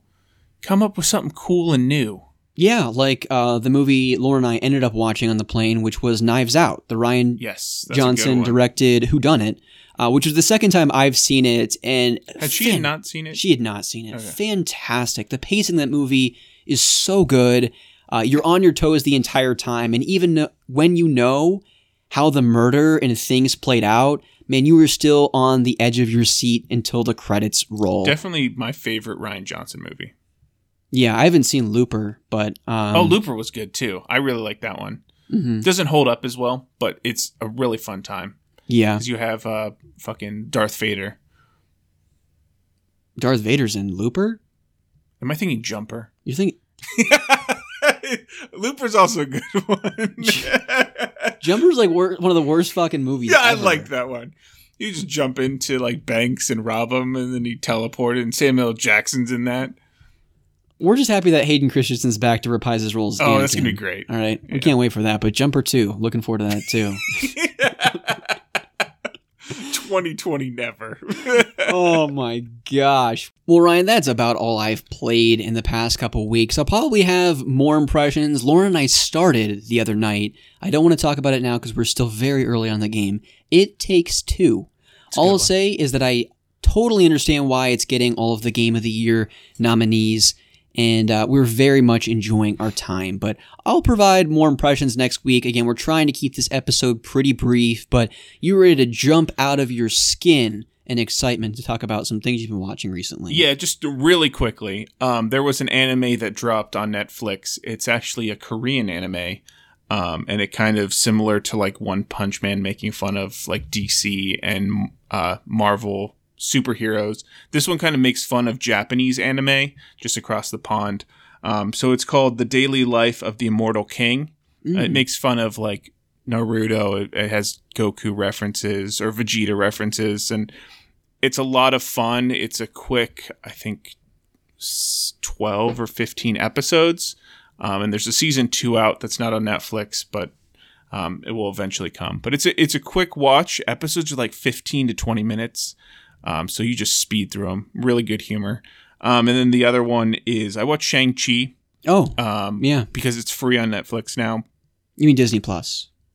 Well, yeah, Disney Plus. Mm-hmm. One of the fucking many streaming services. You can't keep track of the metaverse. Yeah. I really enjoyed it. It was, I mean, it's a fucking Marvel movie. At this point, I'm like, it's more background music or background noise, but it was not what I expected coming out of the trailers. There's some twists and turns, and by the end, I was enjoying it. I didn't really enjoy the characters right off the bat, but they slowly won me over. I was going to do Black Widow that same day, but so much Marvel. I'm pretty burnt out, similar to you, I think. So I'll eventually watch that, but moving forward, we have a list of what we plan on going into, or our podcast episodes for the rest of the year, and one of them later on is going to be Spider-Man I think December 18th. Something like that, yeah. Yeah. So we'll talk about Shang-Chi more in depth, maybe if you watch that before then, and then when we talk about Spider-Man. Cool. Sounds good, man. Well, we've already talked for nearly an hour and a half about all of the life happenings, the games that we've been playing recently, Dave Grohl's book, whole bunch of fun things, but we still got to get to some listener questions, Ryan. Yes, let's do it. All right, let's get into some.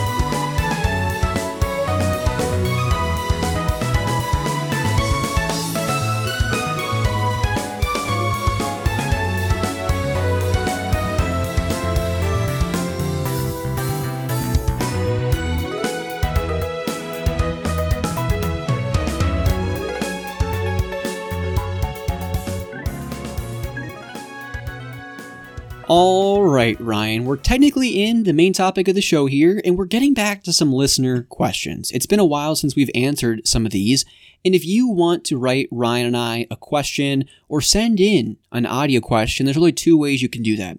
You can either hop in our Discord. If you're not there, click that little link in the show notes, and there's a little sub-forum topic called the question block.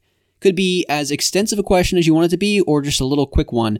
Drop it in there. Ryan and I will always check those and answer them in the next episode of the podcast, or go over to our Gmail, otakubrotherspodcast@gmail.com.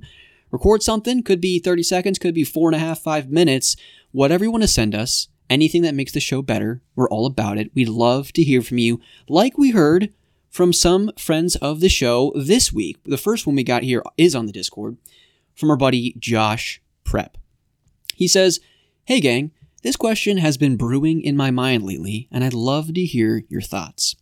When I was at Too Many Games, which I believe is an expo of sorts," he said, "I noticed games that carried a Player's Choice or Greatest Hits moniker on their packaging would sell at a lower value than original copy. Personally, I don't mind buying something that is of the Greatest Hits crowd because I want to buy the game first and foremost. I don't think it's worth the extra money to simply have a case that doesn't designate its original release. What about you guys? Do you prefer to have only original copies, or do you like the idea of saving a few bucks with the Greatest Hits re-release?" And Ryan, before we get to our thoughts, a couple people submitted their thoughts on the Discord, so we'll get to those. JC just said, "It doesn't matter to me." That's it. Fair All right, enough. JC, fair enough.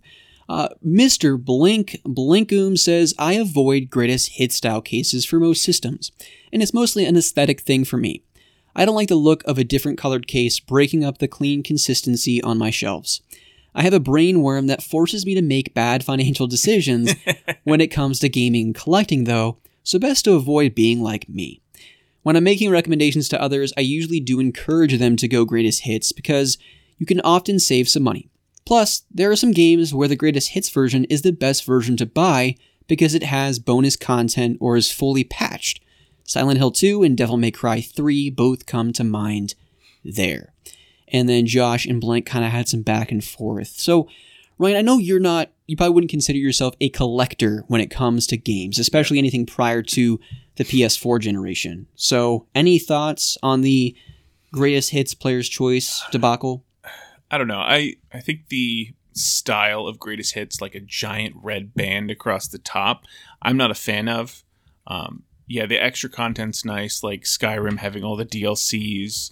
Or Oblivion, I think, was the one that had the 2 DLCs in the package. But like game of the year, kind of like, I think it's Breath of the Wild, with the one that has the DLC, like the ice area, has like on the front case like 9 out of 10, 10 out of 10, like a little stamp that has like not game of the year, but like best hits or something, that's not like a red stripe across the top. Those little blurbs. Yeah. I like that a lot better. Do you? See, I don't know what's more offensive, is having a giant red spine on your shelf, or when you pull something off the shelf that doesn't have that glaring of a banner.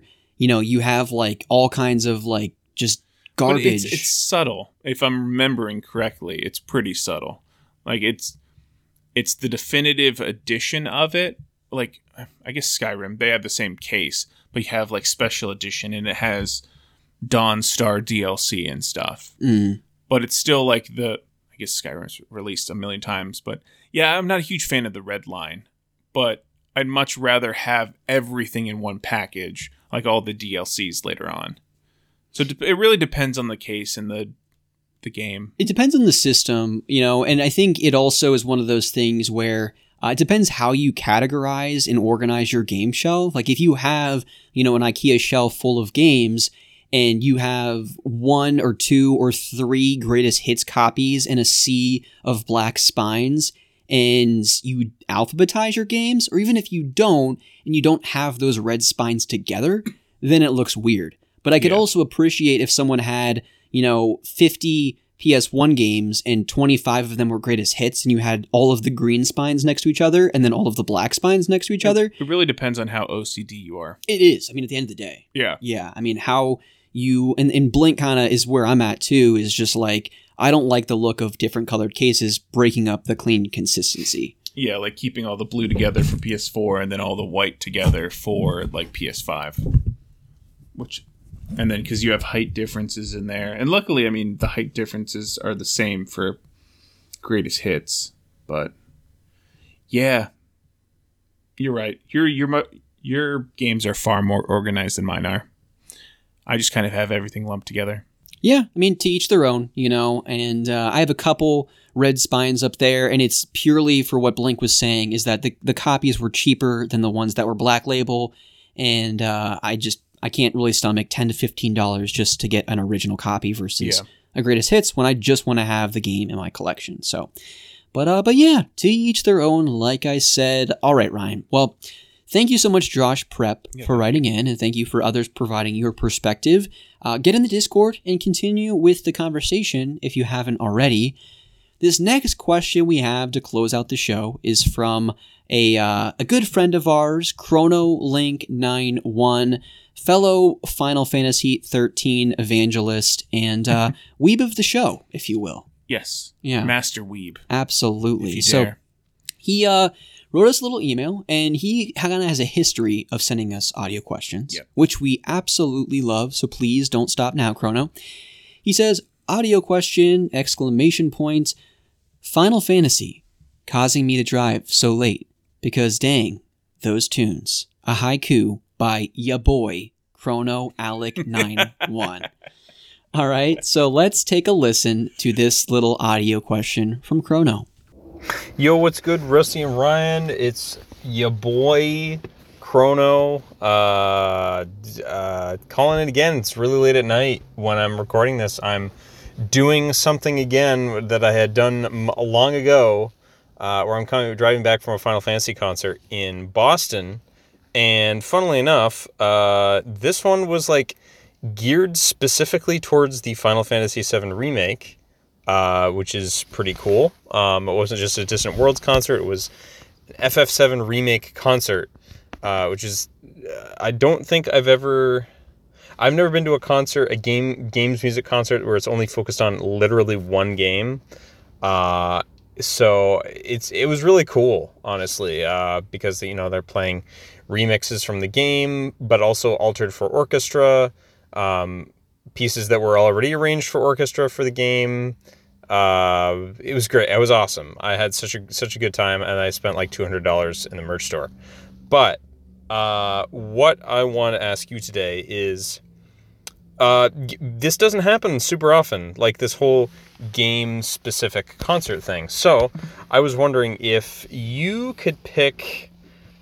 I don't want to just leave it at one. If you could pick three specific games to have a video game concert specifically for, just straight up game, no series involvement. So, like there was the Zelda concerts, and there, obviously Final Fantasy concerts. They do Dragon Quest stuff in Japan is really big. If there was one game you could do, dedicate a concert around. I'm going around in circles. It is late. I am trying to keep myself pepped up, but I'm not hallucinating like I was last time or whatever the hell was happening. So for me, I think it would probably, it would be kind of tough. I think a Super Mario Galaxy or Galaxy 2 themed concert would be amazing. I think Galaxy 1, because you can kind of tell a story. What with these storybook segments in that game with the Lumas and Rosalina's Library. I think a Super Mario Galaxy themed concert would be very cool. I would absolutely love that. Final Fantasy 13 deserves its own solo concert experience. To just journey through that whole adventure with an orchestra playing would be like, I'm kind of tearing up even just thinking about it. And like this one, I was already emotional at this one. Yeah, Aerith's theme played more than once, so what would be a third one for me? Okay, it has to be Chrono Trigger. Chrono Cross would be another really good one. I also would like to say Majora's Mask, but that's already getting like an opera made about it. That's like all totally fan made. And I would cheat and say Golden Sun, because there are no orchestral arrangements of that game franchises as far as I'm aware, but that's kind of a cheat too, because that's a series. So anyway, look forward to hearing your answers. Have a great day. I'm going to keep driving. Outstanding question. Always love when Chrono sends us a question, either a written or audio. They're always good stuff. And it should be no surprise, Chrono, that you took some of my selections. But Ryan, do you have 3 video games that you'd love to have a crazy orchestrated, concert? Yeah, I didn't honestly know that they did video game concerts, which is pretty cool. I knew they did like Lord of the Rings or like Game of Thrones, but yeah, video games, that's new. Mm-hmm. I think my highest one, the one that I would want to see the most, and this would not just be orchestral, it would also need a choir, is Bloodborne. Mm-hmm. Some of those themes, like I think the main one would be like Ludwig's theme. Just seeing that in person with like a 50-100 person choir would be insane. Everyone, you should look up Ludwig's theme. It's like a 6-minute theme. I think there's 2 different parts depending on the phase, but it's crazy. Mm-hmm. And I would love to see that in person. My second one would be Silver and Gold version. I know we looked up a more orchestral version of one of those themes for one of the episodes previously. And it's so good. Mm-hmm. So seeing, you want to pause that? They're good. I'm just losing my ability to speak after an hour and a half. Johto region. Okay, yeah, whatever. Seeing the orchestral versions of those songs would be awesome. Mm-hmm. A ton of nostalgia. I'd probably get chills for probably most of those songs. And then the last one would probably be God of War. I know when they announced it originally, they had like the chanting and the in-person orchestra, which was amazing. But people chanting that, or Kena, where they have chanting and some of those songs. Mm-hmm. But yeah, just people grunting it out. That's what That'd I be mean. very cool. And, what Chrono didn't really get into, but I'm sure it was evident at the concert he went to for Final Fantasy VII Remake, is I imagine there's something going on screen. Like you're seeing footage from the game or cutscenes or battles play out Yeah. to complement the music that's playing live. And so for something like Pokemon, it would be really neat to see, the 8-bit, 16-bit, whatever, like Game Boy screen on a giant projected screen. Yeah. While they're playing like orchestrated renditions of those classic 8-bit tracks for Game Boy. Or overlay like the cartoon, just like going into those cities as well, or just a montage of things. Yeah, that'd be really neat. Good choices, very on brand, if you will. Bloodborne, that'd be so cool to see live. Same thing with God of War. Yeah. All I think three. Bloodborne's one of my favorite soundtracks. Yeah. Just for how disgusting and Victorian it sounds. The atmosphere from those songs are just crazy. Yeah, no, those are good picks. Yeah, they just bring out like a blood-starved beast on stage, release it on the audience. Yeah, why the heck not? So for me, I won't choose Final Fantasy 13. That would have absolutely been one of my 3 picks just because Chrono and anyone that's listened to this podcast for any amount of time knows how much I love Final Fantasy 13, that soundtrack, the characters and story. So to see that story kind of summarized or the highlights in a 2 hour orchestrated concert would be phenomenal. That'd be so cool to see. So I will not select that, or that will not be one of my 3 picks. Another game that shouldn't be a surprise is Kingdom Hearts 1. I'd love to see, Yoko Shimomura, conduct an orchestra through Traverse Town and the main Disney world themes and some of the late game stuff, the stuff that wasn't a Disney property song. All of that orchestrated live would just be life-changing. That would be so cool. So that's one pick of mine. The next would be Journey, that game company's. I think that would just be another kind of emotionally moving experience. It'd be neat if, the developer or not the developer, the director of the game, or they had a recording of someone's game footage that was the exact or near the exact length of the soundtrack when listened to from beginning to end. Mm-hmm. Because I pride myself, or I'm very thankful, I guess I should say, that my experience playing Journey was what many people consider the ideal experience, where you're introduced to another random player in the world that it seems like it's their first time playing the game. So it'd be fun, or it'd be really awesome to have Austin Wintory composing or conducting the orchestra of that soundtrack, but also on screen seeing 2 wanderers lose their self a little bit, not really knowing where to go or what to do, but they find their way, they find their footing, and then they go through the entire experience that is Journey over the course of about 2 hours. That would be really cool to see live. Oh my goodness. Yeah, that'd be really neat. And then the final one is maybe a little off the wall. And I'm not really sure how it would play out, how they would do it, just because while there is a narrative, there is a campaign, I'm not sure if it would be very conducive to like an orchestra playing on live, but Perfect Dark on the N64, that soundtrack is so memorable. There's like this interstellar war between like humans and aliens. Like it's a very sci-fi inspired story. And so I don't know how that would translate to an orchestra playing live. My boy Grant up there conducting an orchestra, or however that would work, I don't even know, would be super sweet. And even if they had some like live action footage of some woman that, cosplayed as Joanna, and they just filmed a few particular scenes that are the more infamous levels in the game. I don't know how that would work, but seeing something like that live would almost be like seeing a science fiction film translated to theater. Yeah. All very good picks. I think the Kingdom Hearts one, I was looking for that one as well. That would give me chills. You'd have people fighting with keyblades on stage. That'd be pretty sweet. Yeah, that'd be awesome. Yeah.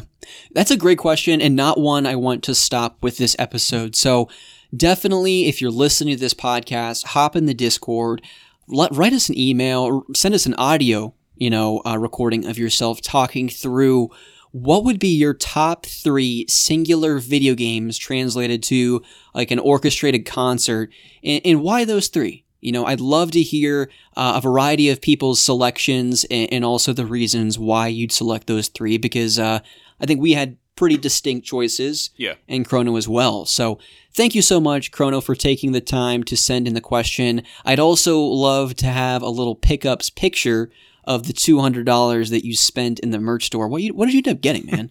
Have to know. It's probably just like a $200 life-size Tifa doll, but blow up Aerith. You know, whatever. You know, to each their own, as we always say. But thank you so much, Chrono, for sending that in, and thank you everyone so much for listening to this episode. Ryan and I, whenever we promise a shorter episode, we still are knocking on 2 hours door pretty much every single time. But I will quickly rattle through some of the next few weeks, what you can expect from Otaku Brothers in the weeks to come. So next week, for episode 130, we are going to have a Pokemon special retrospective of sorts. What this is going to end up translating to, I don't really know yet. Ryan and I were literally just pitching the idea before we recorded today, and kind of how I'm hoping to tackle it, or how I envision it, is it to be similar to our Destiny Island Challenge segment, where we pick a particular console, we give you the history of it, we queue up some advertisements on YouTube, we talk about some of our favorite games for that particular system. I want to do something similar, but for Pokemon. Bring the trivia, bring the advertisements, talk about our favorite Pokemon, talk about our favorite games in the Pokemon series, both mainline and the Pokemon Snaps and Stadiums of the world.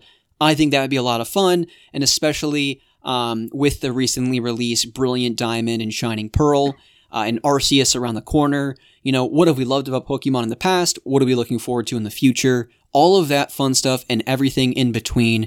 Just a blow-out Pokemon episode. That should be fun. Look forward to that. And then 2 weeks from now, as we get into the Christmassy holiday December timeframe, we're bringing back Memory of Melody with 5 Christmassy tunes from some of our favorite video games. Ryan and I are going to be bringing 10 more Memory of Melody songs for everyone, and why they're special to us, why they, you know, make us reminisce and remember the Christmassy times. That'll be good fun. And then after that, we got to do the Game Awards debrief. I'm expecting some crazy, one-of-a-kind announcements. Perfect Dark 3, Kingdom Hearts 4, Ukulele's back, baby, in the 3D. It's going to be crazy. Yeah. I can't wait. And a lot to talk about there. And then a couple episodes after that, we are going to talk about Spider-Man, maybe. You know, we have No Way Home coming out soon, so we'll maybe do a little Marvel-inspired episode. And then, as you always can expect with Otaku Brothers, at the end of the year, we gotta do our top 10 games of the year. We also have to do our top 10 most anticipated games coming out in the upcoming year. And with the Game of the Year special, also, we have the Community Game of the Year awards. So I'll be sure to be posting some details about that in the Discord real soon, so we can get the community involved. But with all of that being said, Ryan, I think it's about time we wrap this up. Yep. And I think it's about time I pass things over to you to share some fun facts. Yes, I have a very interesting one. So this is kind of a large-scale fact to put it into perspective. So you obviously have... So this is about space. So a light year, or how fast light travels, is about 3 million meters per second. Okay. So it's going really freaking fast. And then a light year is basically how fast light, or how far light travels in 1 year. And then you have a parsec, which is not just a space term, but a parsec is, I believe, 3.29 million light years. Whoa. Okay, so we're getting into fucking ridiculous sizes. Our Milky Way galaxy is about 2 million light years across. So pretty big. A parsec's basically 1.5 times that. Mm-hmm. There is actually a void in space called the Boots Void, or the Great Nothing, which is about 700 million light years away from Earth. Okay. Which means we're seeing this great void 750 million years ago. So we have no idea what's going on there now, but it's Yeah, it's just this void. And to put into perspective, this void is 300 million light years across. Into perspective, our galaxy's 2 million light years across. Whoa. So it's really large.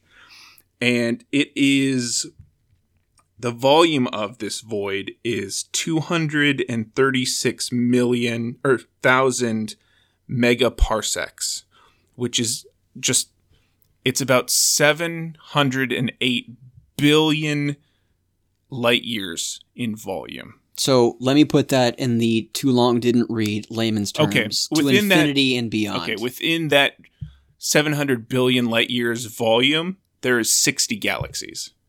Whoa. That's nothing.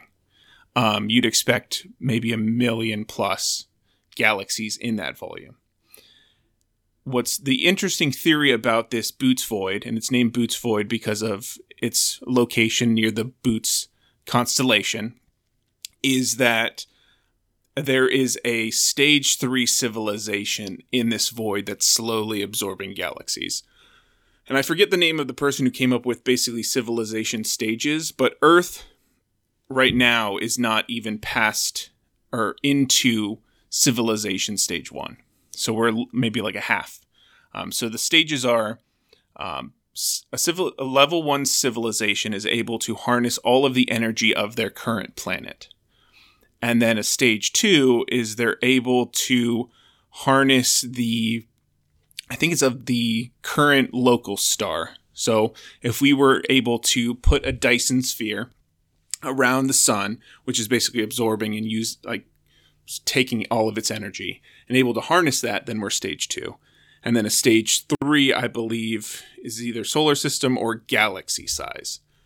But if it's a stage 3 a civilization that's out in this giant void, it's a void because they're slowly going from star to star and basically using the energy absorbing those galaxies. Wow. And yeah, it's just a massive void. And it's equivalent to, I think it's 0.27% of all of the observable universe. So 1/400th of the entire universe that we can see. That's okay. Like 13 billion years old. So it's a large amount of nothing. Of just dead space. Interesting. Well, I don't really know what to say after that. It's fascinating how much volume is empty. Mm-hmm. And slowly we're going to dissolve into nothing. So no, I'll stop space stuff. All right. It's cool. Just look up Boots Void. It's like, I don't know, it's BOOTES, I think. Mm-hmm. And it has the little 2 symbols over the O's. But yeah, look up the Boots Void. Yeah, no. It's a fascinating read. You know, we've brought up space here a couple of different times in the podcast. It's a fascinating topic, a favorite of mine. And I'm sure it's a favorite of many because there's just so much we don't know. You know? Yeah. So much we've not seen, so much that we haven't explored. And I just hope that in our lifetime, we have the technology and capabilities of exploring space in a way where we discover if there's some other life out there. I know there has to be. At least I think there has to be. So there's billions of galaxies. Yeah. We can't be the only one. Statistically, it doesn't make sense. Also, we probably don't want to meet the other civilizations that are able to harness galaxies' energies. Probably not. Yeah. They probably look at us the same way we look at ants. Like, oh, cool. You guys, nuclear energy? That's so, billion years ago. Yeah. It's just, space is fascinating. That it is. So, like we say all the time, Otaku Brothers is an educational program. Ryan will be talking about the Mariana Trench next week on Otaku Brothers and the parsecs and the volumes and the galaxies that are involved with that little place. All the kaiju coming out of the Mariana Trench. There it is. So yeah, thank you once again, everyone, so much for listening to the show. If you want to show your appreciation for the podcast, go over to Apple Podcasts, write us a little review, maybe rate us 5 stars, tell us what you love, tell us what you'd like to change, or you could just send us an email and do that as well. But we will be back next week for a Pokemon extravaganza. It should be lots of fun. But until then, keep playing the good video games, and we'll see you soon. See ya.